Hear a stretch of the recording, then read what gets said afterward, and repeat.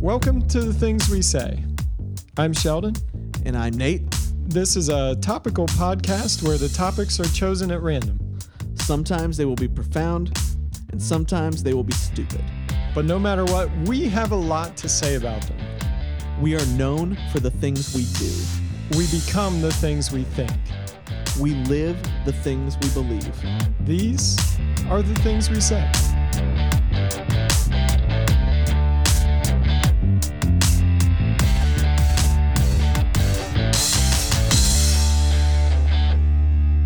And after a long hiatus in which we enjoyed many Indiana Jones movies, Yes. we are back Yes. on the podcast We are. with Nelson. I also watched Indiana Jones since the last time I heard your podcast. Are you serious? Which ones? All of them with my kids. Does that include the fourth one? With your kids? Well, that would- the that- child that would be sacrifice included in one? all. Yeah. How did they deal with that? My daughter understood the context of these are the bad guys. Your kids are fairly young. Yeah, no, they loved it. My Yeah. wife, my daughter loves, as she calls them, adventure movies. Nice. Yeah. Adventure movie. Nice. So I'm curious now, a little bit of distance from this. I have to ask, what was your actual impression of the Indiana Jones films? And I would obviously like to know which one you preferred of the three that you saw. I think So, the last one we watched was the best one. The Last Crusade. Yes. I would that agree. was the best one. I amended my initial statement. My initial statement was Raiders was the best, and I like Raiders a lot, but I do think there's something about the dynamic that Sean Connery and Harrison Ford have in that movie that just makes it Right. gold. But that movie does not work without Raiders. Absolutely. Like, you have to watch that after you've seen Raiders. Raiders, I think, has the better nostalgia value, Yes. but Last Crusade is the better movie. And I know that a lot of people have hate for the Crystal Skull, but I think it's still better than Temple of Doom. I could get behind that. I haven't seen that one yet. Yeah. We've only seen good. 3. It's good. I'll play it for you. Begrudgingly, but I'll play it for you. So Yeah, Nate was not going to show me that one. I will. So I'm going to make my case for why Kingdom of the Crystal Skull is good. Okay. Okay, these movies are based off of Pulp Fiction, not the movie, the genre. The genre, yeah. And The dime novel genre. yeah, exactly, which George Lucas is a big fan of. Yes. And the original trilogy is set in the 40s, I think. 30s. The 30s. And the Pulp Fiction novels of the 30s, the bad guys were the Nazis, and everything revolved around the occult. Yeah. Right? And then Kingdom of the Crystal Skull is set in the 50s, and the Pulp Fiction novels of that time were the bad guys are the communists, and everything's aliens. Yes. Yeah. So if he hadn't gone In aliens, that direction. it would have been dishonest to the genre. My I don't want to give too much away since Sheldon No, hasn't it's seen okay. this. But my issue with Crystal Skull is the same issue that I take with Temple of Doom. Mhm. And Temple of Doom is absolutely my least favorite. Yeah, it's There bad. are moments that I think are hilarious. Yeah. Like I love Short Round. The character of Short Round is a ton of fun. It's by far the most racist of the 4 movies. Also true. Also true. Oh dear. But Short Round is I love the He's character of great. Short Round. Dr. He's Jones. great. Yeah. However, everything about Indy is just wrong. The character of Indy is off. I agree. Who he is as a person, what he's trying to do, Yep. everything about him is off. And I feel that very much the same way in Crystal Skull. There are elements of him that are just not that are more like the Temple of Doom Indiana Jones. Yeah. That I'm going like, why would you have regressed Yeah. coming forward into the Crystal Skull? I always movie? forget the chronology. Temple of Doom Is technically a prequel. takes place before. Man, does he like making prequels? know, it's so takes stupid. place before. Now- And if you give it that context, it is kind of better because It he has makes a more character sense. arc. But Totally. still, it's a bad movie. And I heard somebody make the argument that if you watch Temple first, Yeah. as the first movie, and then go Raiders, you see a nice progression. But of I Indy. would also argue if you watch Temple first, you're not going to watch Raiders. Any of the others. Yeah. That's very true. But I literally remember the moment that I knew that Crystal Skull was going to disappoint me. Mhm. They're doing the opening scene, and they always do the mountain. Yeah. And it's the gopher hole with the CGI gopher. Yeah. And I literally said out loud when the CGI gopher popped up, I went, "Oh crap!" Yep. That was my absolute first reaction. And again, it was not terrible, and I have not watched it recently. Yeah. I need to give it another fair shake. but there were a lot of things. I've just decided that every other Indiana Jones movie is not great. So if they bring out a fifth one, Yeah. I feel that it will be good. Well, so here's the other thing with Indiana Jones that I think that they've really, really not nailed, Yes.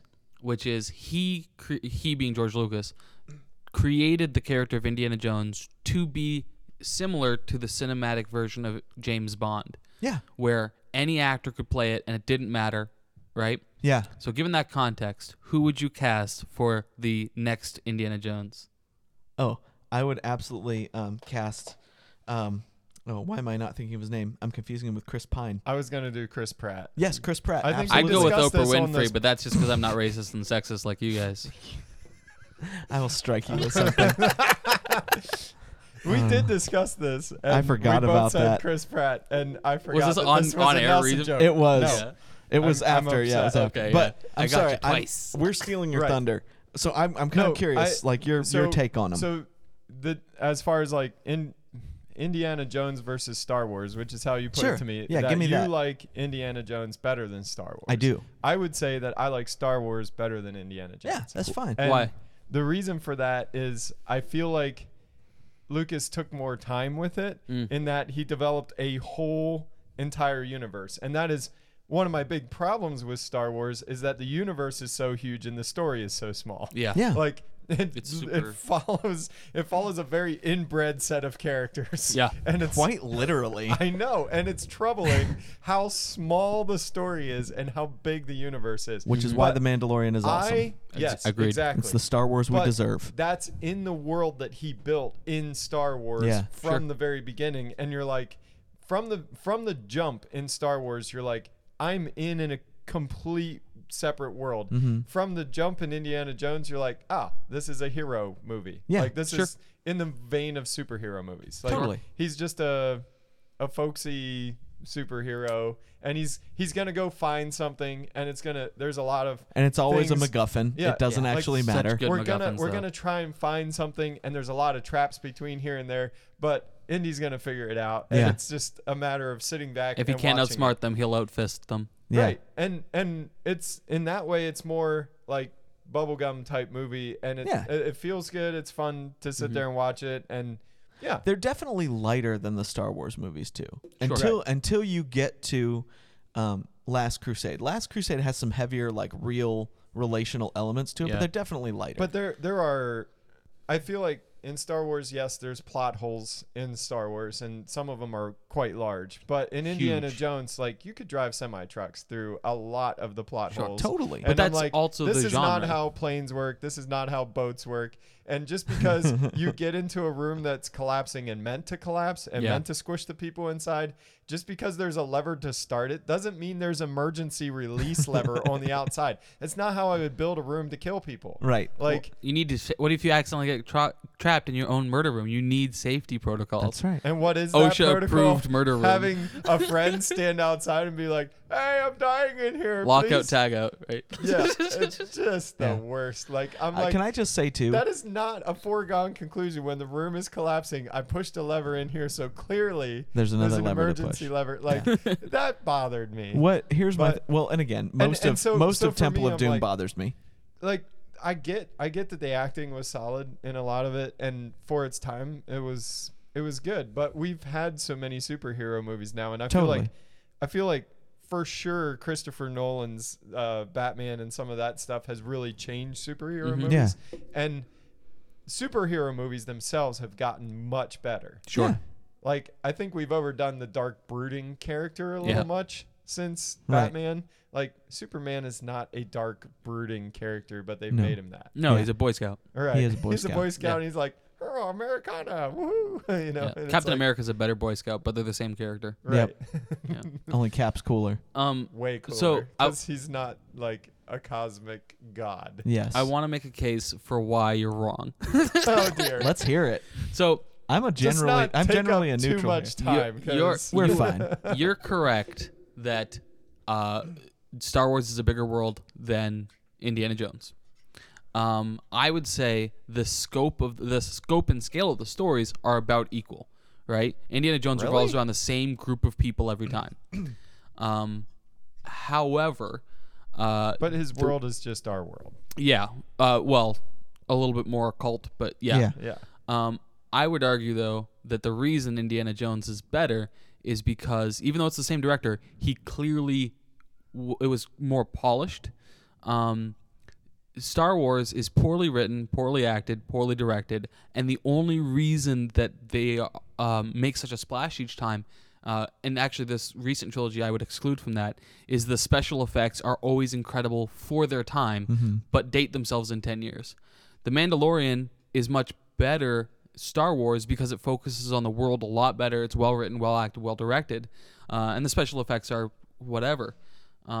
But the reason it doesn't rely on special effects to get the job done. That's right. And the original Star Wars trilogy, the prequel trilogy as well, I would say is as good in that it's poorly written, poorly directed, poorly acted, and the special effects are incredible for their time. Now, I would agree with you on Star Wars and the prequels. I would not agree with you on Empire and Jedi.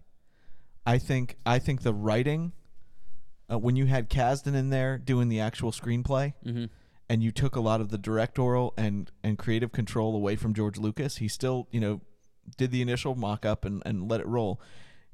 I don't think Lucas is a good storyteller. He's a phenomenal concept man, and he's an incredible innovator. Yep.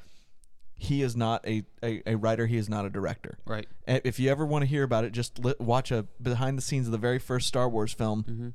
And they always talk about, George would just always say, faster, more intense. That was his direction. That was his direction. Faster, more intense. Let's do it again. Faster, more intense. And we look at that now. You watch A New Hope now, and it is a slog. It's but awful. My dad saw it in theaters when it came out, and he said it was breakneck pace. Yeah. And so apparently they took his directing cues because. But I think that Empire and Jedi are the crown jewels of the Star Wars franchise in the sense of writing and acting as well. My personal favorite's the Clone Wars. Really? No. I was going to say, was it the sand? No, it's was pretty it the bad. sand quote? Was that? Yeah, that I what it hate was? sand. Yeah. I really like the part where he went and killed all those people. Yes, and then they didn't show any of it. Yeah. Yes, my biggest beef with the Indiana Jones films is that Harrison Ford was Indiana Jones. Oh yeah, I agree. I think that man doesn't like being in movies. no, but I think that the original casting choice of I don't know it. Tom Selleck. Oh, that would have been awesome. They had signed him. they had picked him. Yeah. And all of a sudden, CBS came in and said, no. Oh, no, it was ABC. Came in and said, no, we have him contracted for Magnum P.I. You cannot have him for this Raiders movie. Then there was a writer's strike. Yeah. And so they said, no, he can't do it. So then he said he denied. They picked up Harrison Ford to do it. And he could have done it because there was a writer's strike. And Magnum P.I. didn't happen for another year and a half. Yeah.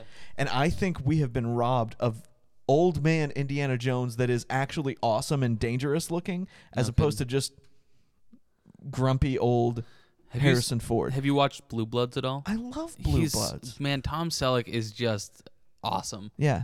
I wish I could he's- mustache like can- he does. Oh, it is the mustache that all other mustaches aspire to Yeah. be. Oh, absolutely. But he is one of those people that can go from instantly feeling like he's a dangerous person to charming. Yep. And just kind of Harrison Ford's just always grouchy. Yeah. Well, Harrison Ford himself has said he doesn't like doing movies. Yeah.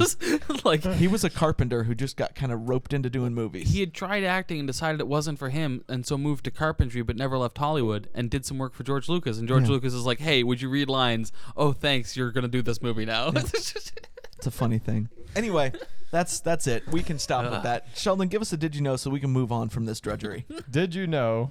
Oh, shoot. I lost it. Hold on 1 minute. Did you know that Sheldon lost it? No, it was pulled up here. The on listeners my at the top, phone. when they found out that I was going to be Here here, it they're is. like, "Oh, it's a All long right. episode." in a 100-year span from 1920 to 2020 of the Pittsburgh Pirates playing baseball. Okay? 100 years. The games in which they had a pitcher that had double-digit strikeouts, so he had 10 or more strikeouts. One pitcher with 10 or more strikeouts was 215 regular season games and one postseason game. Okay? Okay. So in their 100-year span, this occurred 216 times. Which is not a lot considering how many Not games a of lot. baseball are played every So year. 216 times a Pittsburgh Pirates pitcher did this feat. Nolan Ryan, from 1966 to 1993, his career, had 215 regular season games and 1 postseason game in which he had double-digit strikeouts as a pitcher. Nolan Ryan, in his career, achieved exactly the same stat as the entire Pittsburgh Pirates team for 100 years of playing baseball. Oh my Now, goodness. That includes old era, modern era, Yeah. everything all together. I loved Nolan Ryan as a kid, and I didn't know why. Yeah. I just had a lot of his cards. I could probably count on one hand the number of games that I actually watched of him. Yeah. But he to me, he was like that Michael Jordan figure because I Yeah. played Little League Baseball. I didn't play basketball. Totally. But like Nolan Ryan, that to me was a mind-blowing did you know. Yeah. I love that. I don't know a lot about most sports. Does he have like the record for that? Is Double-digit strikeouts? I don't know. I don't know what that record Probably would be. probably not. I would say probably not. Well, no, he might. He did pitch from 66 to 93, which Yeah. is incredible That's a long career. longevity. yeah. That and did it well. Other than Cal Ripken, I mean, there's not very many people that have done it longer. Yeah. But Yeah. neat. Yeah, There that's you go. good. I like that. That was a good did you know. no, That pleased me. baseball is back. Baseball pleases Football me. is back too, but the Niners lost today. So Yeah. The Browns lost to the Browns today. the Browns lost because it's opening day. They don't win But the they first game of the season since 2004. but the Browns played the Browns because they played the Baltimore Ravens. And that is the actual Browns organization. I forgot this is a minor beef of yours. It and is I a should beef. have seen It's it not a coming. minor beef. It's a big beef of mine. Beef. And I won't say it again. I won't say it NFL again. viewership was down double-digit percentage from last time from last season opener. Like people aren't watching. Yep. Although it was the most watched sporting event since the Super Bowl. Yeah, Thursday night's game. which means that like just people aren't watching sports. Even when they're Thursday on. night's NFL opener was the largest watched sporting event since the Super Bowl. Right. So the NFL But it is was clearly not back. but it was not comparable to the Super Bowl, which It when was that not quote comparable when that to quote last is year's made season Yeah. opener. right, but which when is that what but Nelson when that said. quote is made, it is made to imply That it's that it's almost as bigger good as than the it's Super been. Bowl. Yeah. And again, I will not begrudge you. I agree. I know you feel about football coming back the way I felt about baseball coming back. I will not begrudge you that. But I just think that I think the NFL is playing a stupid game. Football. No. But in Thank you, Nelson, for in your this- in contribution this. to this show. like regardless of what you think Remind of me again why I asked you to be here. regardless of what you think of the current dynamic of protest and aligning with current protest Yeah. on racial issues Right. in sports, regardless of what you think of it, viewership has spoken. Yeah. It did not go well when the NBA did it. Mm-hmm. It did not go well when baseball did it. And pro football is the last to the game. And their response is, yeah, let's do it too. Only because of where their season And fell. I'm Only not because of where saying their season right. fell, I'm and not I saying would they're argue- late to the game in that they didn't share the sentiment. I believe they did, and the I league believe came it out with started statement in and the all that, NFL. and that is correct. However, to now look at that and look your fans in the face and say, yes, you have all voted with your feet what you think, what you feel, what you want, and it's not the issue of agreeing or not agreeing for most people. It's like, I don't want political or social thing in sports. I want this to be an escape for Right. me. Let it be an escape. And then they just said, yeah, screw you guys. We're going to do it too. And I think they're suffering the brunt of that. And that's why you're seeing the dramatic viewership decline that you're seeing. But Yeah. I'm a free speech absolutist. And I'm so with you. If you're going to put the players on the field, you have to give the players a voice. I'm Like, totally with it. If the players care about that more than they care about making a certain level of paycheck, like their paychecks are not going away. Totally. Because of what they're saying or what they're doing. It may cost the league money, but at this point they don't care because they believe in something that what they're standing for is bigger. And so yeah, I mean that's that. Like you cannot take away the voice of the players. I which is don't what disagree. The NFL as an organization can't do that either. I don't disagree. I mean, you already accepted money from the U.S. government to put them out there for the flag in 2009. They weren't even on the field for the anthem before 2009, Right. and we covered this Yes. in another podcast. But they put them on the field, so they're going to have a voice because they're out there and Yeah. they're going to do it. And that, I mean, people can vote with their dollars, and some have, but I don't think in the long run it really hurts the NFL more than not having thousands and thousands of people in the Totally. stands is going to hurt. Totally. Like not selling tickets because of COVID is going to hurt a lot. Totally. I don't think. I don't think in the large scheme Right. of things, the NFL themselves loses. No, and money I'm or making the viewership statement over the long and I'm term. making that statement in an objective sense. I don't have an axe to grind on this one, Right. Because again, I'm not. I don't care. Like, do what you're gonna do. I Right. don't care. But for me, I'm like, you had to see this coming. Yep. Like, this We can't went be down, a surprise. We went down this road in other podcasts, but I will always stick up for the NFL and Yes. Kaepernick and all of this stuff. So On Kaepernick, I only have one thought.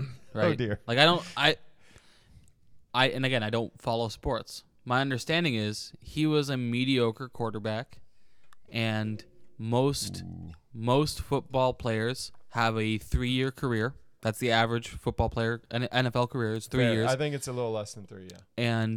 and your chance of having traumatic brain injury is pretty high, especially as a quarterback. And so, in my opinion, he saw an opportunity, he took it, and he's doing better now. More like if we consider success as financials, he's doing better now than he probably ever would have done in the NFL. So we'll stop the conversation here because the story of Colin Kaepernick is very complex. Yeah. It really is, and he was not. No, I a think I got mediocre- it pretty much He, covered there. he was not a mediocre quarterback. Like he shocked the world. Yes. Like he was and then they figured him out. Yeah. false. And again, I will fight you on But this. you're also not objective on this one, and you know that. not. And I'm willing to give that to you. Because I was a fan of his when he was drafted. Totally. And followed him before he even got the starting job and loved him long Totally. before anybody else even knew he was out there and like cheered his every advancement. So Right. like I get it. I understand what happened to him on the football field because I watched every minute of it. Yeah. And it had a lot more to do with coaching and the team around him Yeah. than it had to do with his actual performance. Yeah. And the fact that he's not playing football right now is a complete and total sham. He is better than Mitch Trubisky, and Mitch Trubisky is starting in the NFL this Sunday. He is better than that. You just watch Mitch Trubisky throw behind another receiver, and you just go, why does this guy being allowed to be under center this long? It's horrible. Anyway, let's move on from this one. Yeah, we need to deep six that. it's buried. It's dead. All right. We are here tonight to discuss. We promised you that this would sometimes be profound and sometimes stupid. Tonight, it's been both in the same show. Stupidly So- profound. this is stupidly profound. I'll do my best. But what we're going to try and do is switch gears completely and jump into a little bit of some of the conflicts that Christians get into and how with other Christians. like within the church, there are big arguments that people have. And what I have appreciated, and I didn't know this when I came to the Nazarene church, is that Wesley and the Wesleyan tradition has often sought to find a middle ground and a middle way through a lot of some of the worst arguments between Christians over time. And I didn't know that that was a flavor of the congregation that I joined years ago, but it's been something that I've come to love and find a lot of value in. So one of the things that me and Nelson have talked about off air and me and Nate have talked about off air is like the Calvinist and Arminian divide and how Wesley actually supports both. He doesn't throw either of those babies out with the bathwater and say, no, these guys are all heretics and these guys are all heretics like Calvin did. He definitely called other Christians heretics and saying, you know, these signed papers where people were burned at the stake for it. Like, that's troubling. Yeah. You know, Now, to be clear, most people don't think of this. Calvin and Wesley were not in close proximity to each other. No, there's hundreds of years between them. And a lot of people lose that because, you know, anything that happened hundreds of years ago apparently all happened in the same decade because we don't know history anymore. But just to be clear, they were not interacting in any I'm realm. really, really bad with dates. Was Calvin like 1500s? There's no way to know. There is an easy way to know. It's called Wikipedia. Yeah, I want to say I had Wesley somewhere in the 1700s. Yes, that's correct. Ish, like founding of America type era. Yeah, I when I was in Georgia recently, I went for a hike and went to a spot where it was an island that he first came to America, and he spent a year there, and like it was just With the Moravians. yeah, and Yeah. he shook the dust off his sandals and left. Yeah. Eventually. After a year. Yeah. Yeah. And then eventually actually met Jesus and realized, oh crap, I did all this wrong. Yeah. 1500s. I was gonna say that, but I actually did look it Yeah, up. He was in the 1500s for Calvin. 1500s for Calvin. Yeah. Yeah. And dude had a killer beard. Yeah. And all the just- Calvinists do. Wicked good. Yeah. Keeping the tradition. Yeah. so one of the things that Nelson and I had talked about is that there's not a lot out there in the YouTube sphere, or I don't know what that noise was that was just happening in the house. That's okay. Sound like somebody angrily knocking at the door. Or dropping something down the stairs. Yeah. Either way, if we're not being robbed right now. I'll text my wife and make sure we're not. Are we being robbed? Is there something happening? No, either way. What I was going to say is that neither of those arguments are rejected necessarily, and there's not a lot of stuff on YouTube and out there where you can just be like, oh, how does Wesley find the middle way through a lot of these arguments? What is the middle pathway between Calvinism and Arminianism? What is the middle pathway between some of the other arguments that we can get into if we care to? Right. But largely, you can maybe spur the discussion here if you want, Nelson. But what was you come from a Wesleyan perspective, but you also understand both sides. And one of the things that you said to me is that I will tell people I'm a little of both, and they're just like, that's a cop-out. And Yeah. it's not a cop-out. Right. So, I grew up in a Wesleyan church, Kings Valley Wesleyan in Quispamsis, New Brunswick. And then I feel like you made up most of those words. I know you didn't, but I do feel like we you lived did. there almost a decade, and my dad could never pronounce it. And then now I go to a Methodist church, and Methodism is out of the Wesleyan tradition, of course, and Yeah. Wesleyan definitely is out of the Wesleyan tradition. Yeah. And so a lot of this stuff I learned by osmosis. I don't know the theological terms, but I have good doctrinal understanding. Mm-hmm. And so I find myself oftentimes kind of out of my depths when I talk to my friends who are Calvinists, when I talk to my friends who are Arminians, and I don't know how to defend my ideas because they're factory settings, you know? Yeah. So one of the things that Wesley took directly from Calvin and does not deny is the total depravity issue. Like he would say, yes, in our human original sinful state, we do not seek God. Yeah. Mm-hmm. There is not a part of us that says, oh, yes, God is good and I should place my trust in him as a free moral choice. Right. It's God's grace that draws us to him. And Wesley calls it prevenient grace. Yes. It's the grace that goes ahead and gives you the opportunity to make a free moral choice. Right. Sure. But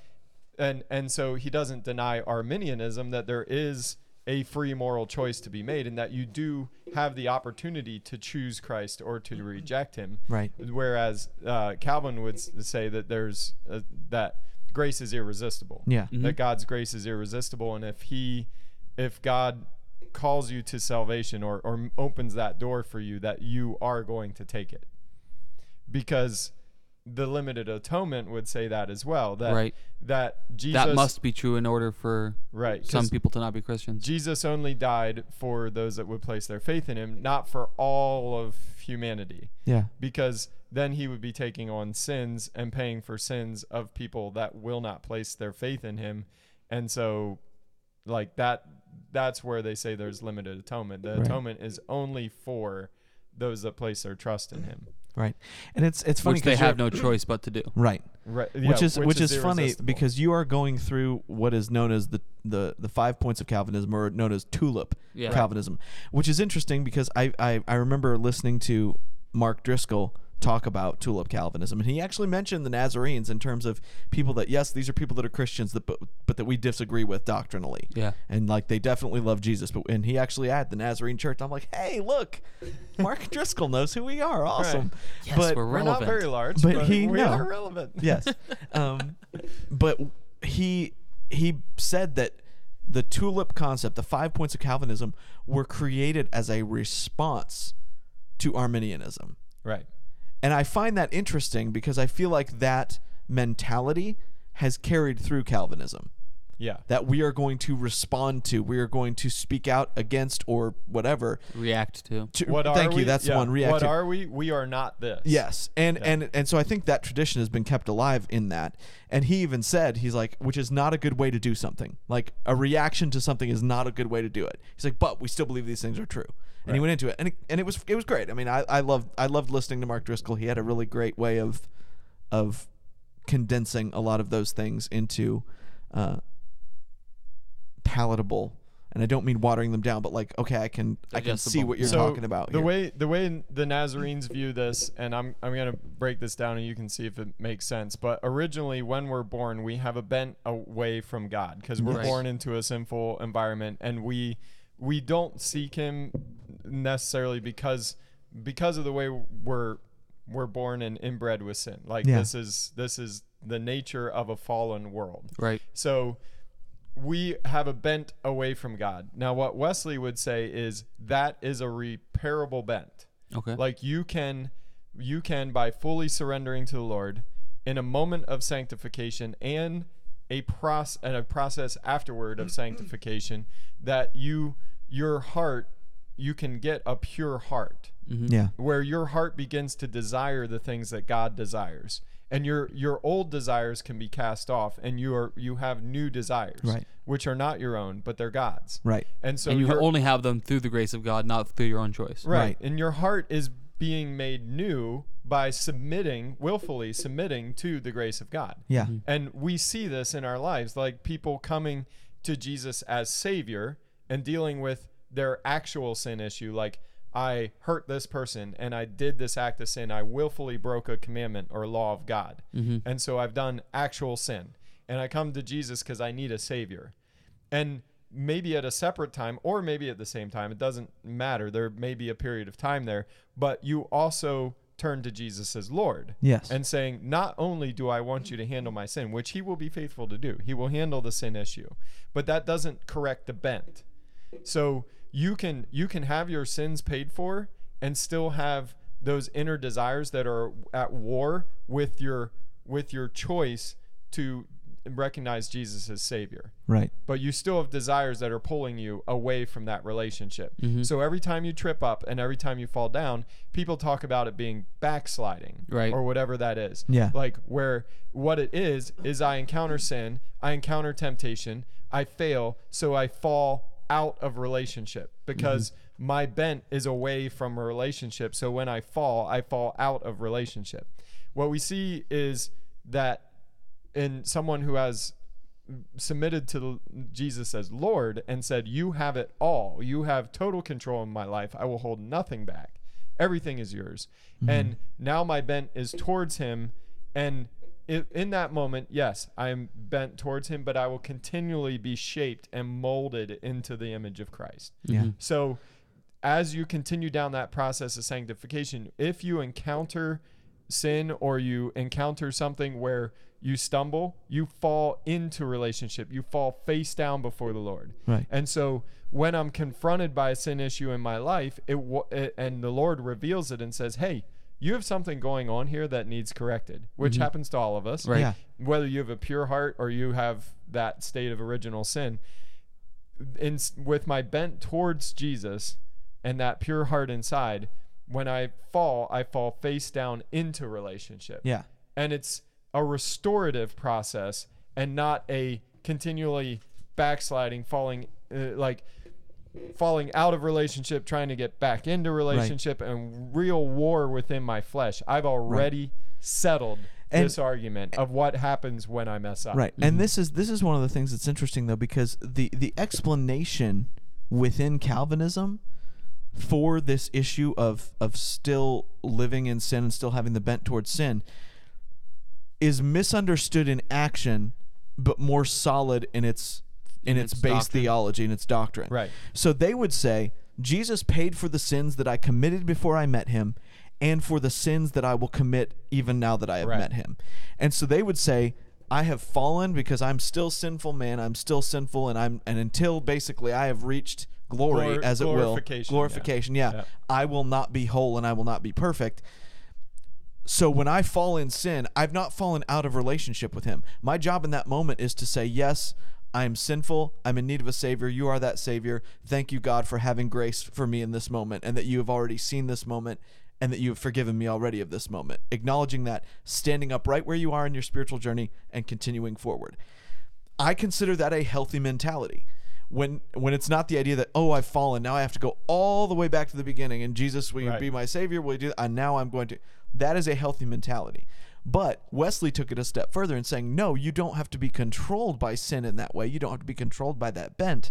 There is a furtherance of the relationship with God where you can begin to be perfected in this life. And it's by no means of your own. It is another act of grace of God where he, imbuing you with the Holy Spirit and you surrendering yourself to him fully, then takes that bent and pulls it back towards himself. Right. And so there's a change. The bent is my term. It's not Wesley's term. Right. It's a good descriptor. Yeah. And so, you'd hear Billy Graham a lot of times in his sermons where he would say, I sin every day in word, thought, and deed. And I would listen to that and I'd go, no, there was a time when I did, but not anymore. I've grown and I've progressed beyond that as I've grown in grace. And it's not saying me. that you don't sin, or that I'm not tempted, or that I'm not not tempted. But it's that my bent has changed from what do I want to what maintains the relationship, what keeps me close to God, and what's between us, and what can I get rid of. Because I cannot harbor willful disobedience in my heart and expect to grow in my relationship with God. Yes. If that willful disobedience is harbored, and that's a sin of the spirit, I cannot keep that and hang on to that and expect that my relationship is going to grow. Yeah. You have to grow in surrendering to him. Yeah. And continually being made new and being made into the image of God that you were created in. Right. Now, I've heard Matt Chandler use the term progressive sanctification. Yes. Is that Wesleyan tradition, Calvinist tradition? What's He's that? Calvinist. I know he's a Calvinist, but that term, is that... Yes. Okay. Wesley would promote a both and with that as well. Okay. There is a moment of sanctification and a process. Yes. As well. Right. And Matt Chandler. And interestingly, spoke the exact same Wesley way. never claimed that he reached perfection himself. Right. Yeah. And I don't think it.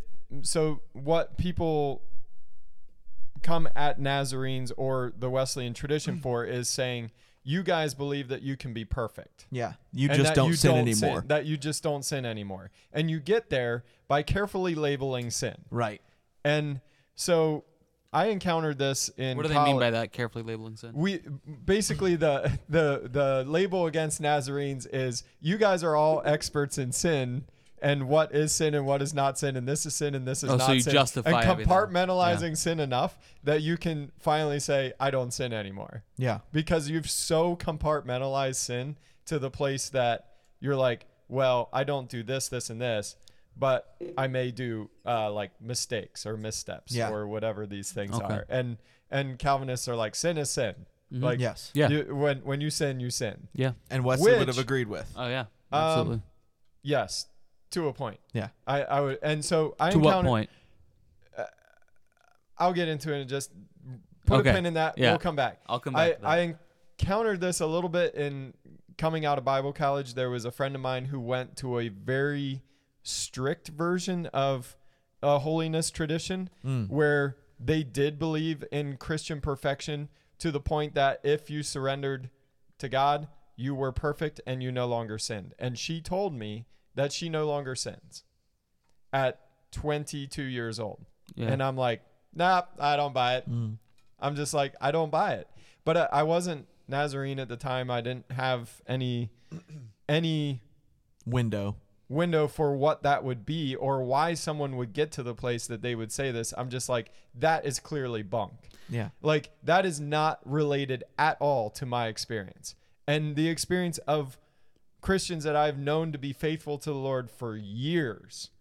Like, lifetime Christians do not have the experience that you're claiming to have, and I don't buy it. So, as clarified earlier, Calvin and Wesley obviously never discussed these things because they lived hundreds of years they apart. couldn't have debated And each they other. agree 100% now. Yeah.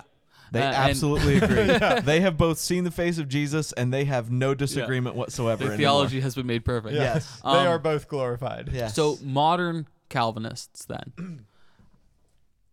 Oh, I lost my... Okay, so Jesus said, go and sin no more, to more than one person. Yeah. How do modern Calvinists digest that? If you can't be made perfect, if you can't not sin anymore, right? If we are destined to continually find ourselves sinning, what do they do with what Jesus said to several people? And I'm not trying to be like, Yeah. like No, it's a troublesome thing, and I don't know that I can answer for Calvinists in that. okay. What I was going to come back to that we put a pin Sure. in for a second is that, and this is going to get a little tricky because I'm going to sound Nazarene, but the Bible doesn't use the same word for sin throughout. Yes. If you get into the original text of what was written in the Greek and Hebrew when it talks about sin, it all translates to the English word sin, which is where a lot of English-speaking people go, sin is sin. This is sin. But there are sins that are not sins against the Holy Spirit. There are sins that do not break the relationship. Right. There are sins that are not willful disobedience against a known command or law of God. And they are clearly described by the words that were used in the original text. And I'm not here to break it down because I don't have a lot of notes in front of me. I'm just going off the top of my head. Yeah. But you can get into word studies of what was meant by the original words that were written. So it's not actually a strike against Nazarenes that we look into the meaning of the original text as far as what is sin and what is not sin and what is required of people to deal with that sin. So I'm saying that the justification at salvation deals with my actual sin, the sins that I've committed myself, the things that would send me to hell had I not repented of them, right? Yeah. Like, these are things that I would be called to account for on Judgment Day. The original sin is not sins that I've committed. It is my earthly flesh that My nature. desires things, those inner desires, okay? It's those inner desires which I think could be described as iniquity. There's transgression is Right. something that I've actually done. Iniquity is a condition of the heart Yeah. where I desire something that is not in line with God. So I'm saying that Christ's sacrifice on the cross was enough to pay both for my actual sin and for the iniquity that lives within me. It is powerful enough to do that. But they are two separate things that they can both be dealt with in one moment. The power is there. It's about applying that grace and understanding what I'm doing. So for me and Nate, we've talked about this on the podcast several times. But for me, in my moment of salvation, I also made a lordship commitment to Jesus where I committed all of it at once. And I understood that I was giving a blank check to the Lord, and he was able to write anything on that for my life. He was willing, like I was willing, and am still willing. Like, there is nothing he can't ask me for. And so that was something that I made when I went to the altar to ask for forgiveness of sins as well. I asked him to be Savior and Lord. So justification pays for my actual sin. Sanctification deals with my inner desires, my iniquity, my bent away from God, all of that. And I think it's good for people to get that understanding of there are two things going on. Sin is not just sin. There is something within me that desires to sin from the first place. I am dragged away by my own lusts and enticed. We love it. What, Lord, is the solution for that inner desire and lust? What can kill that love within me, because I know it can be killed and buried, and I can be risen to new life in Christ. I know it. It's in the scripture. Yeah. And we preach it. We preach it with power because the power is there. Yeah. And if it was not possible, then there's no power behind the preaching, Yeah. right? Right. You're preaching a limited dead gospel gospel. and a limited atonement in a way that the atonement is not limited. The blood of Christ is enough Yeah. to deal with every sin issue, Yeah. not just some of them. Right. So if it is powerful enough to deal with every sin issue, then the only thing I need to grow in is applying the grace of God to the sin issues in my life wherever they exist. And do we believe that we can be perfected in this life? We believe that it is possible, but and you have to preach it that way. Otherwise, you're saying it's impossible. And you're saying the right? blood wasn't enough. So Wesley did preach that it was possible, but he himself says that he didn't attain it, because we all recognize that the levels of sinfulness in our life, we're not a good judge at ourselves. Right. Yeah. That's why we say, search me, O God, and know my heart. Try me and know my thoughts. Mm-hmm. See if there's any wicked way in me, and then lead me in the way everlasting. That's a perfect prayer to pray. It does not lead you astray, because you are not judging yourself. Mm-hmm. And so as the grace of God, we start to realize how deep and how real and how powerful it is. We begin to apply it by surrendering all of us. And that to me preaches really well. And I don't see anything I feel like that is faithful both to, yes, we are originally depraved. Yes, we are bent away from God. There is no part of us that seeks God. And the more you encounter the grace of God, the more you realize, hey, Calvin, you were on the right track. Yeah. But we cannot deny the power of the cross to be able to deal with every bit of sin. Yeah. Sure. Right? Yeah. Absolutely. And I think that's one of the things too. I mean, we've talked about it again, that my experience was very different, as in that I had like an 11-year gap between my salvation experience and my sanctification experience, because it just didn't. I'd heard sanctification preached all my life, and I heard it in my head, even though nobody ever said this to me. What I heard it as was try harder, be better. Mm-hmm. And so I was striving. There's another level to it. I was striving for this level. I was trying. And it's all of a sudden in a moment, I realized the only thing that I could do was give up. That was it. It was God telling me, literally the closest thing to an audible voice I've ever heard, saying, choose me now or I will walk away from you. Like, I will let you go. And I felt like what that felt like for 30 seconds. And it was the worst feeling in the world. It was like all the air got sucked out of the room. It was awful. And it was like, I came back from it like, no, like I can't do that. I have to have you. So yeah, I'm done. I give up. And there have been issues of sin. There have been things that God has dealt with, but I made a decision in that moment that it was going to be a yes no matter what. I may have to wrestle at times. I may have to say to God, I'm going to give up the practice of this, but it's still in my heart. I need you to remove what's in my heart.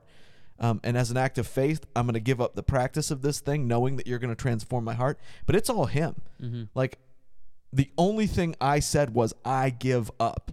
That was it. That was the only part that I had in it. Yeah, my power to defeat sin is nothing. Nothing. It doesn't exist. We have no power to defeat sin. It does not exist. Right. And the only time you realize that, it's like, this is not self-control. No. Like, self-control is a fruit of the Spirit for a reason. It's His alone. Yes. Right? I really can't self-control my way to this. Yes. It's His. Yes. So, and that is kind of a middle way in the way that we would say, like, and the other thing that's levied against, and this is another argument that goes back and forth. Well, can you lose your salvation? If you guys believe that, if you believe you can lose your salvation, you're a heretic, right? Because Christ doesn't lose any that are in His hand, right? Mm-hmm. And so the Calvinists would say that they would disagree with us on that, right? And to a certain extent, and Wesley finds a middle pathway there as well. But I would like to touch on that for a bit, because they say that you can't lose your salvation, and everybody who goes to church knows somebody that went to church and doesn't anymore, right? And was committed to God and isn't anymore. And the Calvinists, I think it's not even a big like mental gymnastic on their part. They just say, yeah, they weren't saved to begin with. Yeah. And the Bible says you can't know the condition of another man's heart. So sure, maybe that's true. But we also say we know them by their fruits. And I know some people that like judge them by their fruits. Man, were they going after God? Yeah. And now they're not. Right. There was a transformative moment and you saw it. Yeah. Yeah. And now they're not. And Wesley would look at that and say, yes, you are eternally secure. You cannot be snatched from the hand of God. But the devil you can cannot just randomly snatch your soul from the hand of Right. God. That doesn't happen. Right. Mhm. Right. So again, Wesley would say, yes, eternal security. Absolutely. As long as you are continuing in right relationship with God. If you make that choice when he reveals, when the Holy Spirit would show you something, you've said that, yes, you've had that moment, and the Holy Spirit reveals to you, Right. and you look at him and say, no, I'm done with the relationship. No, I'm not doing that. That is when you can say, I'm stepping away from this. I'm walking away from this. And it usually tailspins into the very kind of thing you're talking And about. it is a sin that grieves the Holy Spirit. Yeah. And this is why it's so consequential, because that is the Holy Spirit continuing in relationship with you, right? Yeah. And he's pointing something out to you that is wrong in your life. And if you choose to say, nope, I value this thing above you, that's a grave, if you look in scripture, this is a really grave choice to make. Mm-hmm. And people that make that choice and say, nope, I understand what you're asking me, but there's a bridge too far and I'm out, you can almost watch their engagement spiritually in that relationship deteriorate. Yeah. And I think something was pointed out to me this week that was really, really solid with that. Adam and Eve in the Garden of Eden, okay? Mm-hmm. And they commit the sin. They eat of the fruit. The Lord comes in the garden and says, where are you? Yeah. Okay? The Lord knew where they were. Yeah. He is still, their sin did not change God. Yep. Their sin did not change one bit of what God does. Mm-hmm. God still walks in the garden. He still calls for them, and they should have come, Yeah. right?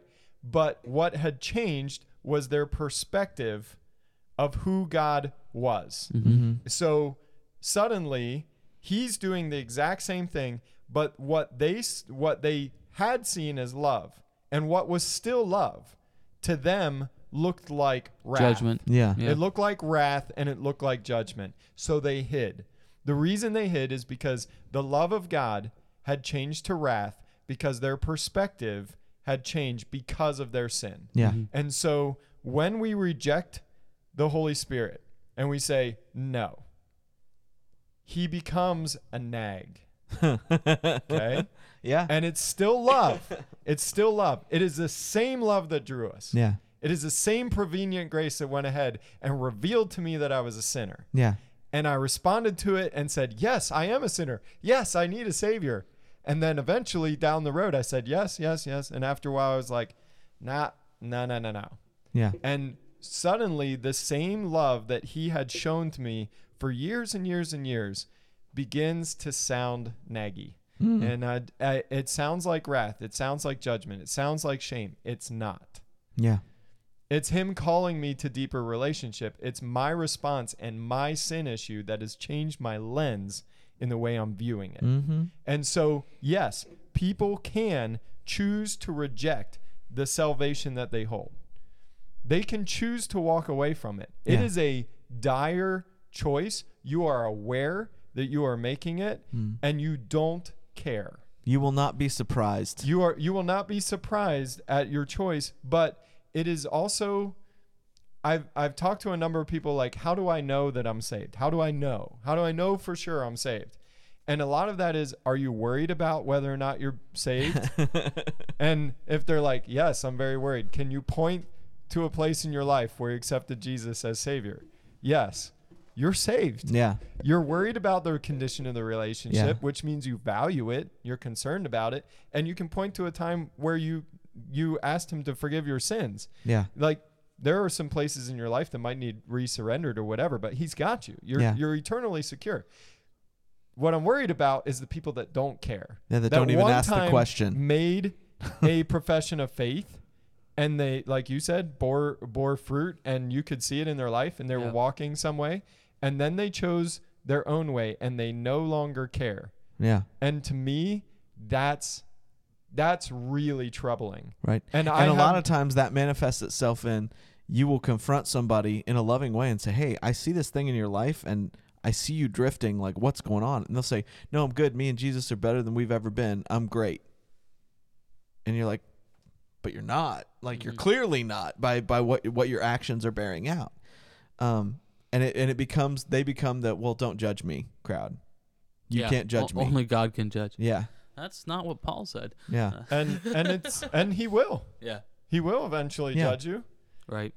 But if you're looking to your justification that you've somehow concocted in your brain to save you, and not the blood of Jesus, and not surrendering to what that means, then not sure what kind of faith you're saying you're standing on. Yeah. Like, we are going to stand in our faith regardless. Like, there's a hall of faith in Hebrews for a reason. Yeah. Abraham was saved by faith. Yeah. Like, now this is going to pull us off the conversation specifically of the middle way for a bit, but how does the Nazarene community handle church discipline? Yeah. in what regard? In what Like, regard? What Yeah. do you, So like, what are for you getting example, at the here? conversation that you said that you've had before where you have a person and they're just like, no, we're better than ever. And but they're not willing to talk about it. Like, how would the Nazarene church proceed from there? Right. Generally speaking, when I'm talking about those situations, it's somebody who's already pulled away from the body and pulled away from communion in the family of believers. And that's always one of the biggest indicators to me. Like, if you're, and I don't just mean like church attendance, but like you're pulling away from the accountability, from the community, and you're floating out there by yourself. It's always the beginning of a downward spiral. I have never seen somebody separate themselves from the body and do well. Mm-hmm. I just have not seen, and I mean that in every sense. I don't care what your community, your faith community is. Right. And you're not specifically talking about they don't go to our church anymore, they go to a different church. You're talking specifically they don't go to any church. They just step away completely. Yeah. And so if you're looking at church discipline, though, it does follow that idea of, confront a brother directly, then confront them with a witness, and if need be, go before it does follow that model. And often in today's culture, and I don't know how this worked in the early church necessarily, but church discipline is only as good as the commitment of the person involved. Yeah. So if they're very committed, like say they're a pastor or a leader in some regard, church discipline is very high. Like there is a higher bar for those that are committed to leadership, and they will be held to a certain standard, and they will have to answer for a number of things. And I think if you are committed to being a part of the body and asking for any position of leadership, there is a level of scrutiny. So yes, there is going to be certain measures of that, and like we want to see evidence and fruit. And if there isn't, it'll be challenged, maybe one-on-one and then with a group or that kind of thing. But if you're just talking about a random person that is loosely associated with the congregation, the level of discipline that a church can bring in that regard is pretty small. Yeah. Like, it really does depend on the commitment of the person involved as well. And again, discipline is out of love. Anything the church does in a real scriptural way has to be done in love. So if there's not a level of relationship there, then there's not a lot of room. If there's not a lot of love between them, then the level of truth that can be brought is also low. Right. Sure. And that's one of the things too. I mean, I would say the level of church discipline in the Nazarene church centers more around the clergy. It just really does. The expectation for clergy. And again, that will the more or leadership, still the most committed elements of the church. right? So the more leadership you get into, of like if you're a board member Yeah. or you're serving in a certain capacity, that's where it starts to. When you're in a leadership position, that's where you start to see the more dramatic versions of what you would think of as church discipline. So for example, to be fair, that's where it was centered in the early church as well. Right. I mean, Paul often would call out people by name, but these were not just random people that walked in the door. Right. A lot of time they're church leaders, or they're people that have a following or were trying to gain a following within the church. Okay. So Paul did the same thing. Like, these people say they're committed and they're coming into your congregation. They're claiming to be committed. They're claiming to be some kind of leader. Here's my correction. right. And he very often did not just, I don't know. I do have a problem with the practice of excommunication that happens in the historical Mennonite church or today in the Amish church or Yeah. things like that. Like there is a weird thing that happens when you start practicing that. The shunning Yeah, thing. the shunning thing and things like that. Like, Yeah. that can get. Well, and to give a very firsthand example, you know, The Bible says you actually treat people as an unbeliever. Like at the end of that process, Mhm. if they don't respond to church discipline or Mhm. whatever, you treat them as an unbeliever. And my response is always, and how is the church supposed to treat unbelievers? That's Still right. pretty good. With hostility and anger? Right. No. With love, respect, honor. But to give a very firsthand example, and this is not me talking out of turn, because you can find this reality in various forms of, you know, my parents sharing, and they've shared this openly. But my parents went through a really messy divorce in the late 80s, early 90s. There were a lot of dynamics that led up to this, but it basically ended up in my mom having an extramarital affair. When this whole thing was exposed, she actually submitted to church discipline, and they said, what you need to do is we're going to have on a Sunday, we're going to basically say, hey, if you are a member of the church, you were to stay at the end of service, everybody else is to go. And she stood up in front of the actual assembly of members of the church and confessed what had happened, submitted to whatever disciplinary measures that the leadership of the church was going to do, and they gathered around my parents and prayed for them and basically dealt with it as a family matter. But I mean, she got up in front of it. She owned it, you know, her aspect of it. Now, again, it was a much deeper issue than just, oh, you've had an extramarital affair. There was much more to that would come over time. And their marriage still ended up falling apart as a result of it. They just couldn't stand up under the strain. Now, again, God worked redemptively in that later, and they, you know, by the grace of God, came back together, and he radically restored them. Both of them. But yeah. she literally stood up and confessed in front of these people who looked to her as a leader and who loved her and who viewed her in high esteem. And that was a very real, very heavy thing to do, but it was what they asked of her, and she submitted to that. And then they actually paired that with, these are some ways that you're going to set aside from ministry, and that we're going to set you up with some people that they'll help walk you through a restorative process and different things like that. So there was a very real, very heavy thing. And again, she was not an ordained person. The reality is, on that district, you have to go even further than just the local church. If you are a credentialed person, that would go up to the district, and they could potentially ask you to surrender your credentials, or you can voluntarily turn them in. I know a few people who have done that. They've had some kind of moral failure, and they've gone to their district superintendent and said, I'm giving these back because I've broken the vow that I made to basically live holy before God. Like, I've broken it, and I've forfeited my right of leadership. So it's much heavier in a leadership capacity, to varying degrees, than it is probably in the so-called rank and file of the church. Right. It's not that micromanaged. Okay. Yeah, I was just curious, because so the churches that I've been to did not, from what I've seen, do a whole lot of church discipline. And that's not something I want to talk about on air right now. Right. Maybe okay. another time. But I'm always curious about how that gets handled. Right. In different congregations, and we touched on it briefly, so I wanted to dig a little deeper on that. Do we have time to address the Wesleyan Quadrilateral, or should we make I was it a just going separate to get into that. episode? Yes. So what the Wesleyan Quadrilateral is a way of understanding authority within the church, and a lot of what had happened is, over the years, the Catholic Church had recognized the church as the highest authority. Mm-hmm. Like the church would read the scriptures and discern what those meant, and then pass them down faithfully. And so the church was actually the highest authority in the Catholic understanding.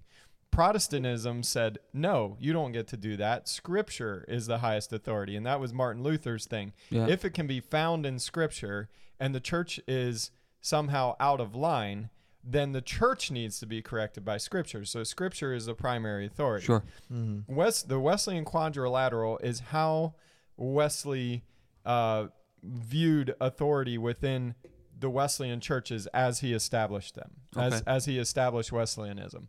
And it wasn't anything that he ever actually said. It was something that a Wesleyan scholar more recently has Coined. the Wesleyan quadrilateral. Mhm. But it actually works. If you go back, I would say it's more borne out in mid-Wesley. Like early Wesley, you didn't see it as much. But his radical sanctification experience and afterward, even up into some of the late Wesley writings, you see it a lot. And that's when he was most powerful and most influential. And the Wesleyan quadrilateral, I think it's best viewed as a stool. And I've seen it as like a Venn diagram with 4 parts, and that's not necessarily the best way of viewing it. A 3-legged stool is probably the best way of viewing it. So you have the flat disc on top that you sit on, and then the 3 legs that come down. So he would have said that Scripture is that seat, that primary place of resting. Scripture, or sometimes in the Venn diagram, it's 3 things and then Scripture going around it. That one. Yeah, that one. With Scripture I'm showing a picture. going around the outside, and then tradition, experience, and what am I missing?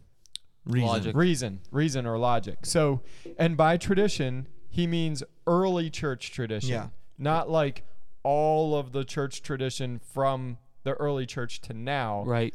collectively, but more early church tradition, probably the first 400 years of the life of the church, basically. Like, as they fleshed out the canon, as they fleshed out what was... Everything before Constantine, basically. Yeah. So, like, before church had any sort of, like, political Yeah. affiliation at all. So, the very early church tradition, logic and reason, so, like, our human ability to reason, our reasonable faith, anything that you can relate to logic or understanding, and then experience. So it's more of a filter for understanding things like, can someone lose their salvation? If we are, and this is another Wesleyan middle way, there is the idea of sola scriptura within the Wesleyan tradition, and we don't deny that because Scripture is the ultimate authority. Right. Okay? So above all these things, Scripture is the authority. But we understand and we come to Scripture by applying our logic and our reason and being faithful to the early church tradition so we don't get off into heresies by our own logic and reason. But another way that we don't get off track is by directly relating it to our experience. And we see that as foundational in Wesley's teaching, and what he experienced was he's like, I've had this experience with the Lord. Where is this in Scripture? And goes back to Scripture to try and flesh out what he was experiencing. Right. But his experience was a large part of how he understood Scripture. Right. As was reason. And that's the thing tradition. is, most people don't think of this, but and you mentioned this So because those are the 4 parts because of the quadrilateral. the Catholic Church being the authority. Right. You know, Luther's push in the idea of the supremacy of Scripture was a reaction to the Catholic Church's excess of power and overreach. So once again, we're looking at a reaction. He was not the wrong. Church itself parsed Scripture for everybody else. Right. So and had church, corrupted it, had used it as... The church itself was not answering necessarily to Scripture as the ultimate authority. The church was the ultimate They had authority. become the bad guy from the Book of Eli, where he wanted it because he could control people with it. That's what it had become. The church had become corrupt. Yeah. And so he looked at it and said, no, let's come back to the primacy of Scripture. And he was not wrong, but it was it was a reactive state. And so one of the things, and this is the thing, talking to my cousin about this, and I had forgotten about this, but if you look at Wesley, you don't get Wesley without the Anglican Church. Yep. And the Anglican Church was really the beginning of this idea of a middle way, because they looked at Protestants and Reformed, and they're like, yes, this is both yes. You know, this is not, there's not a hard no here. So then you kind of reject then the accusation that the Anglican Church was started so that King Henry could divorce. that is correct in terms of its organization. It is historically correct, and that was a political move on his part. But the teachings that were forming Anglicanism, most people misunderstand Anglicanism as a method of thought and as a method of theology predated Henry's choice. Okay. Henry looked at it but and there said, were things that grew before and were given room to grow by that choice. yes. Okay. Like, But then Henry looked at it and said, this will give me what I want. This is now the state religion. Got it. He didn't create Anglicanism. He made Anglicanism the state religion, aside from Catholicism Got it. or Protestantism. and even though there was a political element, what was growing and what was allowed to grow is still organic in a certain regard and Yeah. not necessarily political. Yeah. And Okay. Henry had very little interest in his role as head of the church in that sense. And even with Wesley's experience and understanding of sanctification and all of that, and starting all those Wesleyan bands and basically Sunday schools, and working with Arthur Guinness to establish some Sunday schools in Ireland and things like that. Like, there are many complex things to Wesley's story, but he was not looking to abandon the Anglican church. He believed there was room for Methodism within the Anglican and he's like, church. I'm not teaching something that's opposed to our teaching. I'm experiencing something that we don't have language for, and I'm trying to give language to it, and I'm trying to preach the fullness of the sacrifice of Christ and how that applies to our lives, and we just don't have language for it yet. Right. But he was not looking to leave the Anglican church, and did a lot to try and keep Wesleyanism under or within the Anglican church, but Right. that became Methodism, not Wesleyanism. he would not. Yeah, he would right. not love He that would not, no. anything was called Correct. Wesleyanism to this Yeah. day. He would not like that. So again, I think that gets I'm lost no in the Wesley shuffle a lot. scholar. Like I say, all this is off the top of my head. So. Well, and again, Calvin wouldn't like the term Calvinism either. No. Not at all. But this gets into where some of these things were shaped from. It didn't just happen out of a vacuum for him. There were things in his traditions that he was a part of that helped inform this. So again, a lot of people will look at it as just like Wesley just got like crazy all of a sudden and did all these weird things and created all. It's like, no, there was a linear path to where he ended up. It was not just a random offshoot. So with Lutheran, with Luther kind of being to some degree a reaction to the Catholic Church and what it had become, and Calvinism a reaction to Arminianism, are there things within Wesley's tradition that were reactive? There are certain elements of today's Wesleyan churches that were reactionary to the culture in which they were formed. Are you talking about Wesley himself, or like the Nazarene Church? Wesley himself. Like, so I know the Nazarene movement has strong ties to the abolitionism. Yeah. But specifically, prison reform, which is very reactionary. Yeah. Right. But I mean specifically Wesley. Yeah. Wesley was a very big tent. I mean, really, in a lot of what he taught, he had absolutes for his adherence to Methodism, but he in no way taught that his way was the only way, or that he had figured it all out. He was trying to give language to something that was happening, and something that he believed had been lost in translation over the years in the church. A lot of his struggle is in putting it in correct terms. Like, he struggles deeply with the term Christian perfection, but he didn't have any other words. He felt like it described best what he was trying to get at. Okay. But he blatantly says, I don't feel like Christian perfection is the best term to give this. Yeah, I just don't have anything else. I don't have it with. anything else that's better, and that's what we're working with. Got it. So when it's saying, oh, you guys think you can be perfect, no, not even Wesley really thought that Right. was great language for what he was talking about. Okay. Right. And again, it's borne out in the way that Wesley's ministry went, because he associated with strong Calvinists. Yeah. And preached with them and held revival meetings with them. Like, he did not look at them as adversaries. Well, he associated closely with Moravians. He associated closely with people in the American church. But what's Moravian? That's where he went on his missionary journey that you talked about. Not to be confused with the Merovingian. Yes. Nobody. I don't know what that is. Nobody. I don't know either of these words. I was throwing down a Matrix reference. Okay. Don't worry about it. Nobody cares. Anyway. Somebody out there listening to this cares. The main point is that his preaching was not against any of the accepted or established churches necessarily. Mm-hmm. He was trying to give language for experience, which is where in the Wesleyan quadrilateral, that vein of experience, people are like, that's really terribly subjective. But in our understanding, that is very vital. Right. Like, because the experience a lot of is worth as Right. much as reason and church tradition. That does have to be part of the lens. and this is where And if you think that your own Otherwise, you don't- experience is not affecting how you look at Scripture, that's just confirmation bias. right. And you also are not serving a relational God if you don't believe that experience has anything to do with any Right. of this.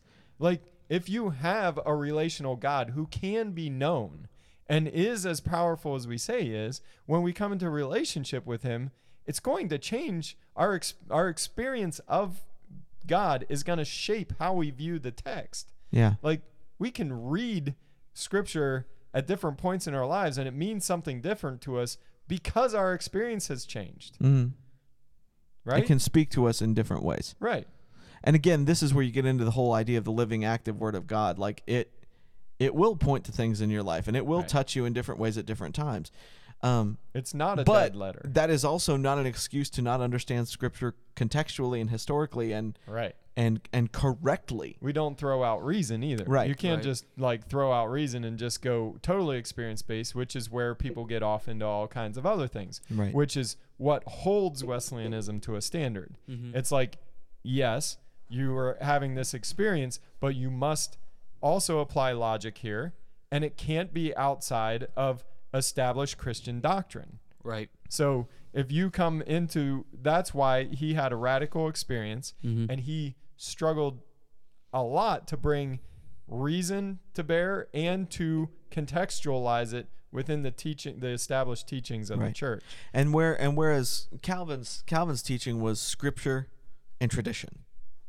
Those were Right. like the thing. And Wesley looked at it and said, yes, and also reason and also experience. He never discounted and clearly never the primacy of Scripture. He always looked at that. Yeah. That was absolutely the ultimate thing. If your It's experience, not three posts Yeah. just sticking up in the air. If Like, your Scripture experience- is the thing. yeah, if your experience, reason, and traditions do not match Scripture, you go to Scripture. You default to Scripture. So in that way, he is distinct from Catholicism, but not opposed to Luther Yeah. and the Protestant yeah. Reformation. Right.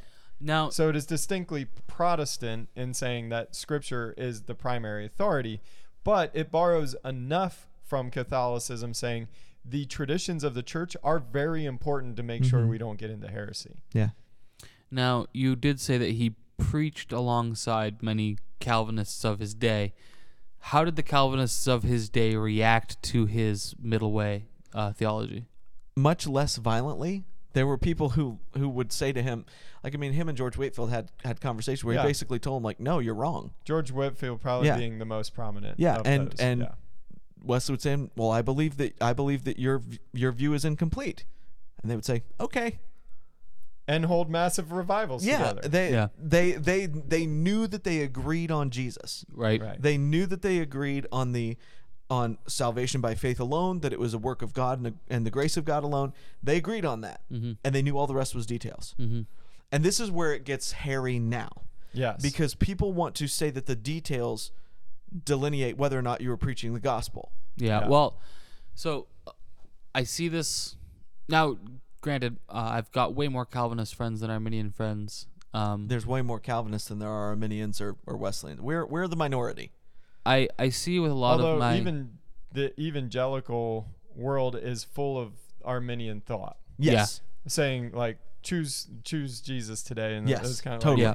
like Now anytime you get into really evangelistic strains, Arminianism is prominent. Yes. So But I do see a lot with especially my more Calvinist leaning friends,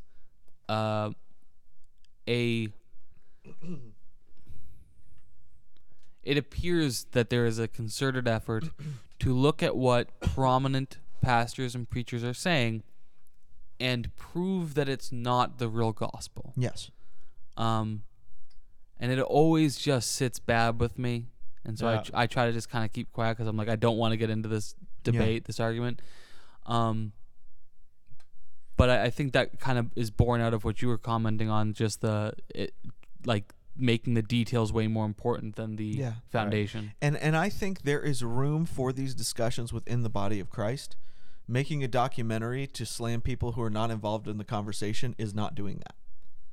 Or using your pulpit to publicly tear down another part of the body is also troubling. Like anytime I see, in the same way that you're saying, you know, people will just point out, oh, this guy's not preaching the real gospel because it's not the gospel as I understand it. Like, I find it just as troubling to hear a pastor maybe from the other side or any side call out another pastor. You can call out, as we've done in this podcast, a number of ways of thinking that we believe are incorrect without using names. Right, without using names. And I'm not trying to lambaste anybody or say that they're wrong or that they're leading people to hell. Right. But you can find videos online of people that say Ravi Zacharias is going to hell. Really? Okay. Well, if there is a heaven to be had, Ravi Zacharias may be one of the handful that is there. Like, if you're sending him to hell, I don't know how narrow your heaven is. And I think this is one of the things, though, is that gets interesting. And I think this is where people outside of particularly fundamentalist Calvinism get hairy, is because they start to react angrily to this, and they will almost turn on people who are fundamentalists and look at them and say, no, what you're saying is leading people to hell. I believe there are very few bad actors within Calvinism and fundamentalism. I believe they are genuinely so impacted by what their experience with God has been that this is what they believe, and they hold to it so dearly and tightly that this is where this fierceness comes from. They believe that they are defending the faith. I believe they are misguided in not their faith, but their application of correction. I believe their application of correction, what they perceive as correct, is incorrect because of the way that it is so divisive and so poisonous and so accusatory. That is the lack of love. Yes. And it's so interesting to me because, particularly if we're going to the outside extremes, fundamentalist Calvinists love their two favorite whipping boys, not equally, are Catholics and charismatics. Now, I find it interesting because I feel like fundamentalism, Catholic, and charismatic all kind of exchange their lost. I know people who have gotten so into fundamentalism that they have moved into Catholicism because, like, no, this is the original way. This is what we need to go back to. And so fundamentalists have lost people to the Catholic faith. And then I've also seen Catholics who've like, man, this whole authority that the church has is too much, and they discover fundamentalism. Like, yeah, this makes a little more sense. There's more experience here. There's more room here. And they move from the Catholic faith into fundamentalism. And then you have the people who got bitter at fundamentalism, and they have an experience in the Holy Spirit that fundamentalism does not have room for, and they go charismatic, and they go all the way out charismatic. And then you have the charismatics who are like, man, I've had all these experiences, but man, the supremacy of Scripture was not something that was taught to me. I'm coming to the fundamentalists now. Or you have charismatics who get it's so relationally connected to God that they're like, God is really holy, guys. Yeah. Like, he does not tolerate sin. Right. And I'm not going to tolerate it either. Right. And you all need to get your crap together. And so, all of a sudden they become very fundamentalist. Right. And so there's this weird intermingling that happens between these three sections of the faith. Those three sections, and I may be wrong because I'm not as I'm a. That's the first time I've heard it broken down that way, but it's not bad. That those three different sections, as you've described them, strike me as the three different parts of interpreting Scripture. Right? You've got one that's a very like the charismatic church.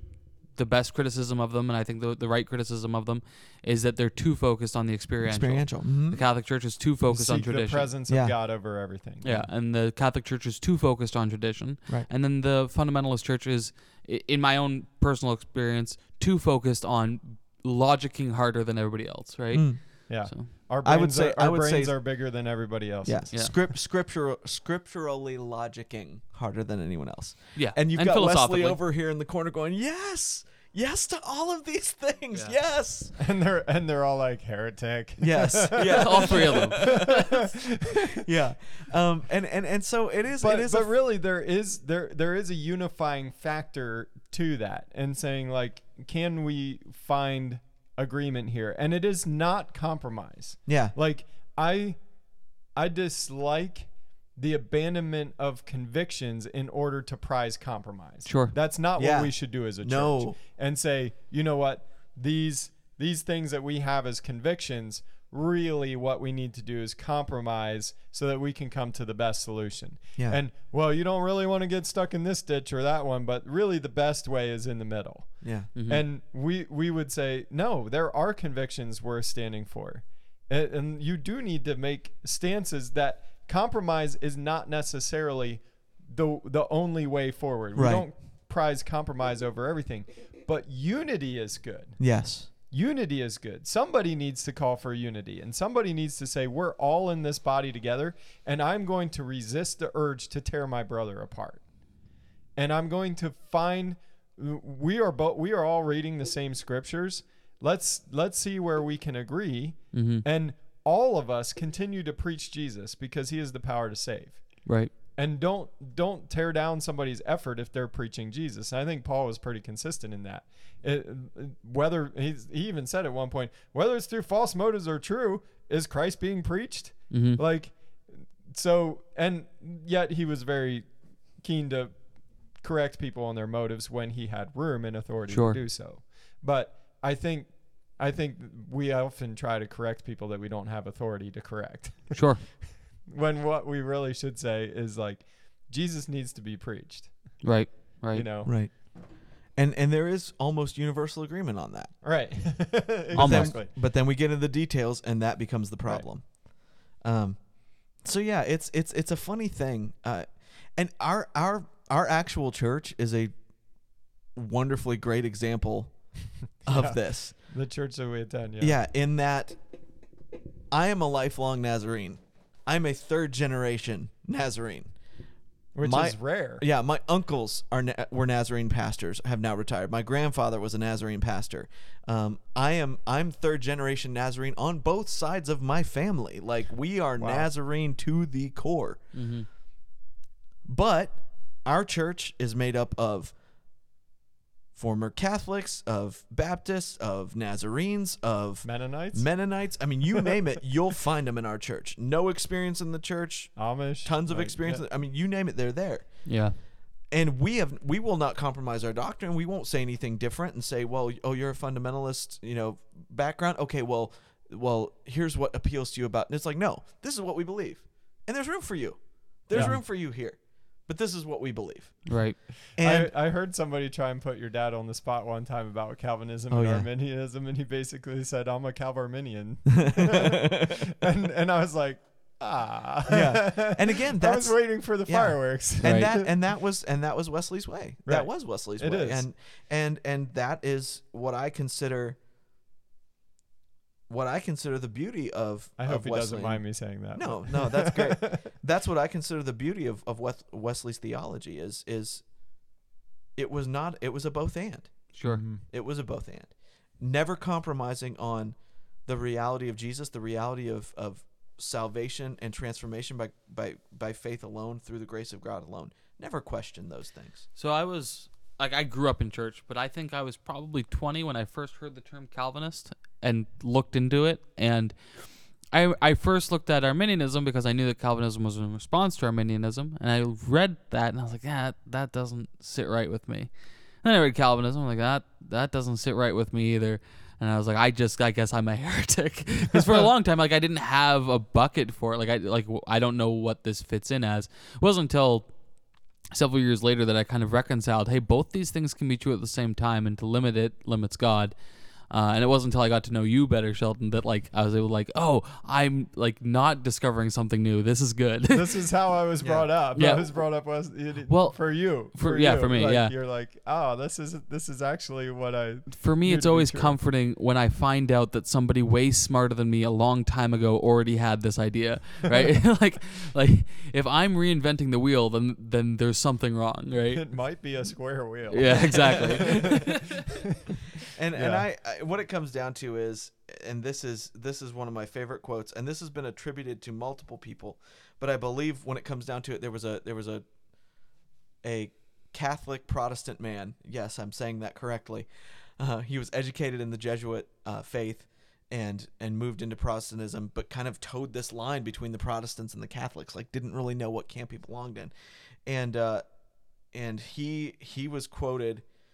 And I believe you wrote this down in the as saying this, and this has been attributed to Augustine. This has been attributed to all kinds of different people, but this is the guy I think that if you trace it down is correct, and I won't even name him because it doesn't matter. But this was his thing, and I think this describes Wesley's view so well. In essentials, unity. So we're talking Yeah. the essentials of Essential doctrines. Yep. faith. In non-essentials, liberty, and in all things, charity or love. Yeah. So regardless of whether we disagree on the non-essentials, we're going to allow freedom in the non-essentials. Where there's the essentials, we're going to say, yes, we're going to unify on the reality of salvation, the atonement. Yes. But in all of these things that we deal with, charity and love. Mm-hmm. And I think that so encapsulates where Wesley was coming from in looking for that middle way and trying to pursue that idea of a middle way. Yeah. With some of my more Calvinist friends, I think they would agree with you, but then they would disagree on what the essentials are. Agreed. Yeah, there's a lot of things in I that think, essentials. and way, I think which there would is be a interesting. disagreement on what charity and love is. Sure. They would say, no, you're following the wrong way, and so it is love and charity for me to confront you in this way. Correct you. Right. Yeah. So again, I don't look at fundamentalist Calvinists and say, and there is a difference between Calvinists and fundamental. Like there is a different camp Yeah, there. there's But I would several look at points and how many points you ascribe but to. I would look at Right. those. I would look at those people, and I'm like, I don't think you're necessarily doing this from bad motives. Yeah. Right. You know, at worst, I think you're maybe a little misguided, but I think you're committed to the faith. I think you love Jesus, and we'll dish this out in heaven someday, and we'll figure it all out. Again, I think it's best there when you encounter those things to assign charity to someone rather than like saying they have a bad motive. Yeah. And yeah. in all of this. Yeah. Well, it's And- the classic. I can't remember whose razor, but it's better to assume that somebody's incompetent instead of malicious, right? It's much more likely that somebody's just wrong and mistaken than that they're trying to mislead you. Yeah. Right. Yeah. A couple moments ago, I was talking about like them saying that Ravi Zacharias was going to hell, and I said if there is a heaven, there's that he's one of the few people. I didn't mean that. What I meant right, was, of course. heaven is available to all of you. Yes. You can Yeah. choose Christ today. But Right. The But I Nazarene was- minister I saying, was if there saying- is a heaven, he's one of the handful No, in it. I know. And after I said it, I was like, whoopsie daisy. I knew what you I was meant, though, for setting sure. up the argument between Sure. the people that say he wasn't going Yeah. there and the people that clearly he is. But Yeah. Anyway, Yeah. lest I be taken out of No, context. I get you. We don't do clips here. We just We let try it all not to edit stand. this if we can. That's right. So, I self-edit know as we're we running go. a little long here, but I would like, if possible, a little more discussion on the difference between transgression and iniquity. Can you give me some examples? so that's something that I've come to understand. I would say it's fairly accurate, though. I would say It- it's fairly accurate. So okay, I like real that, quick. That real quick. So that jives with me. Like that feels okay, right, but I want this more. will jive maybe a little further. It says that Christ was wounded for our transgressions, and he was bruised for our iniquities, or crushed. or crushed. Right. Either way it works. Right. So he is wounded by the cutting or going through the skin. A wound is through the skin, right? Yeah. A bruise is under the skin. Yeah. So in the sacrifice of Christ, he was both cut and bruised. And that means he dealt with the sin, the outward sin, the things that I do outwardly, Mhm. and The acts of sin. inward desire iniquity, like my bent away from him, that part of me that is at enmity with God was paid for on the cross when he was bruised. Yeah. And when he was wounded, it was for my outward transgressions. And I think that was in Old Testament language. It's something that David Right. prophesied before the Messiah came. But he was pointing to that, in that my outward sins, the things that I've done willfully and directly, and that can even be sins of the spirit, where I've harbored an attitude or a thought pattern that I know and have been confronted with is wrong. Right. Okay. So even that is an outward or an actual sin. Right. But the desire, that inner, how would you say it, Nate? That iniquity, that I am would say, a son. I am in the line of sinful people, Right. and we I would say, as humanity are at enmity yeah, with God. the simplest way I would put it is transgression is the act, iniquity is the why. Right. The And- why you do the thing. Right. The, And Right. the pull. You The know, so pull. like Yeah. David's outward sin with Bathsheba was clearly evident. right. The iniquity was the lust that drew him to her, Okay. that was coming from within him. Yeah. And you would agree, like when the people say sin is sin, you agree, it's reductive. Right. Yeah. So, yeah. It's not Those- yes, that's but not- it's it's not yes. like- let's clarify. Yeah, it's not like one Yes, of those. I agree. Yeah, Yes. one of those Sin is is not. sin. One of Sin is those is sin. not more serious than the other, Right. or needing to be like they were equally needing to be taken care Right. of at the cross, And they he was were. beaten, wounded, and bruised for all of this. Like Right. Yeah. it all required payment at the cross. Yeah, Okay. The reas- I'm not trying to yeah. diminish the, what the the reason Calvinists I are wanted to saying here, ask more but about I that. do think it's Right. worth parsing, because and this is where you get into that issue of the by his wounds we're healed. Mhm. It's not talking about physical healing. It's saying healed of this issue of transgression and iniquity. right. This sickness of sin that has infiltrated humanity. By these wounds that he received, our iniquity and our transgressions are healed. Right.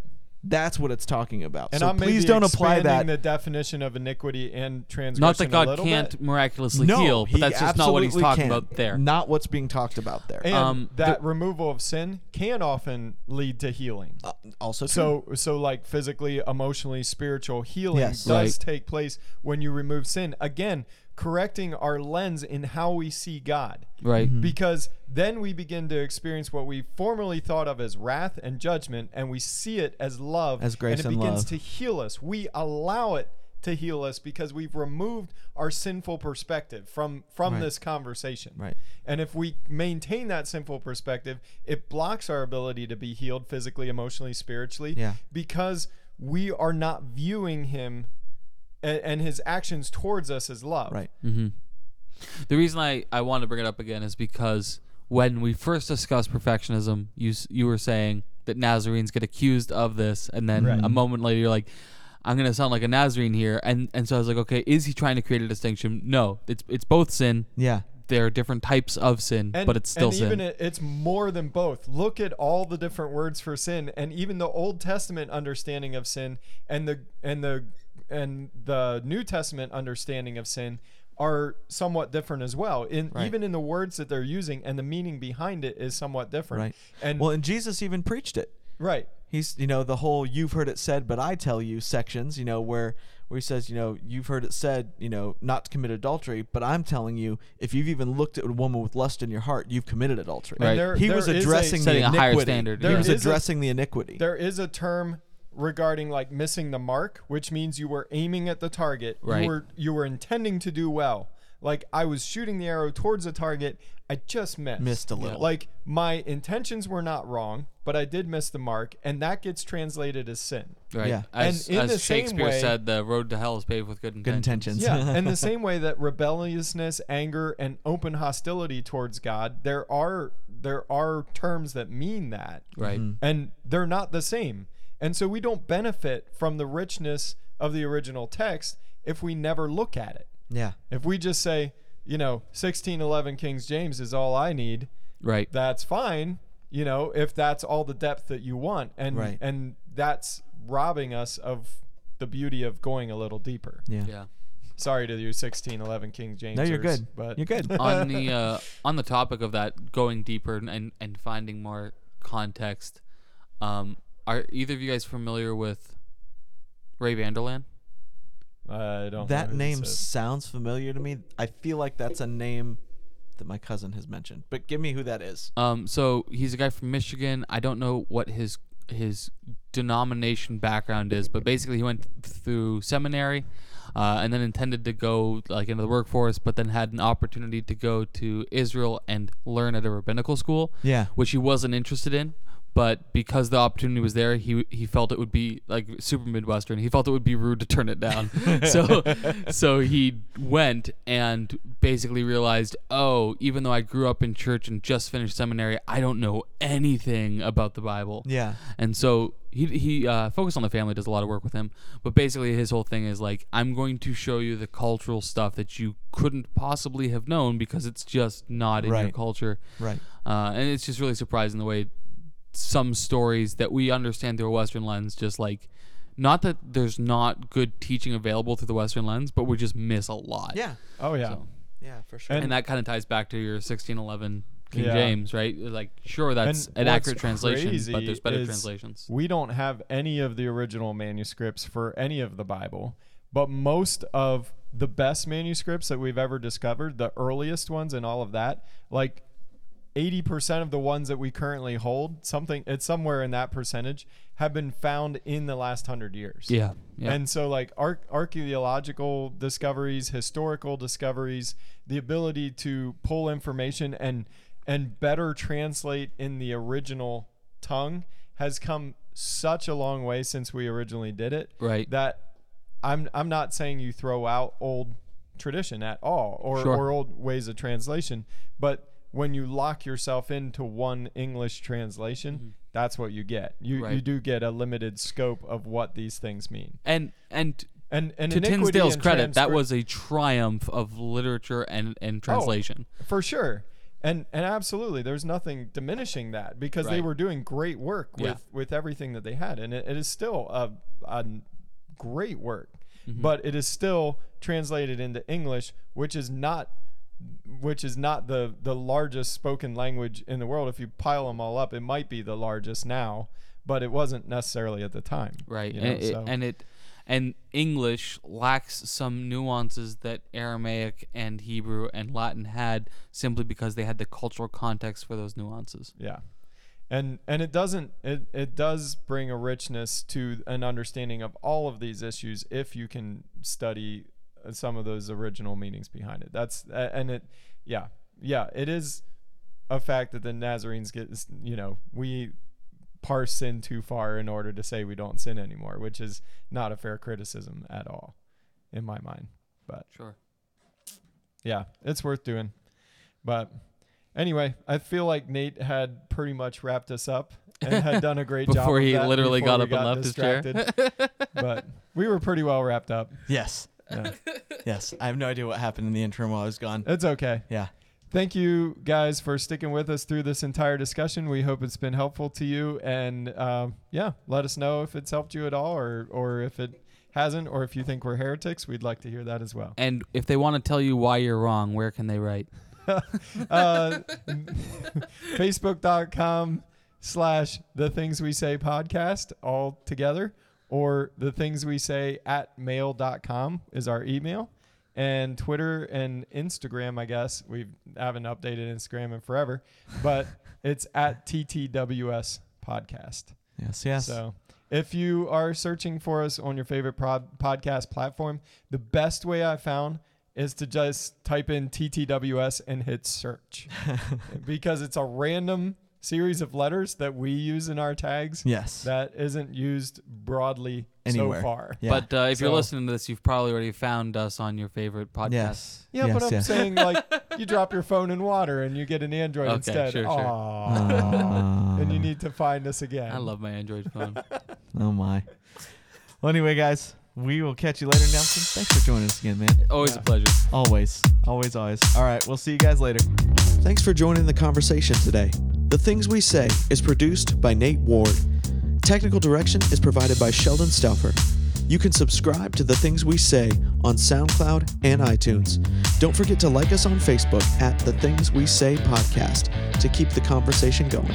This has been The Things We Say. See you next time.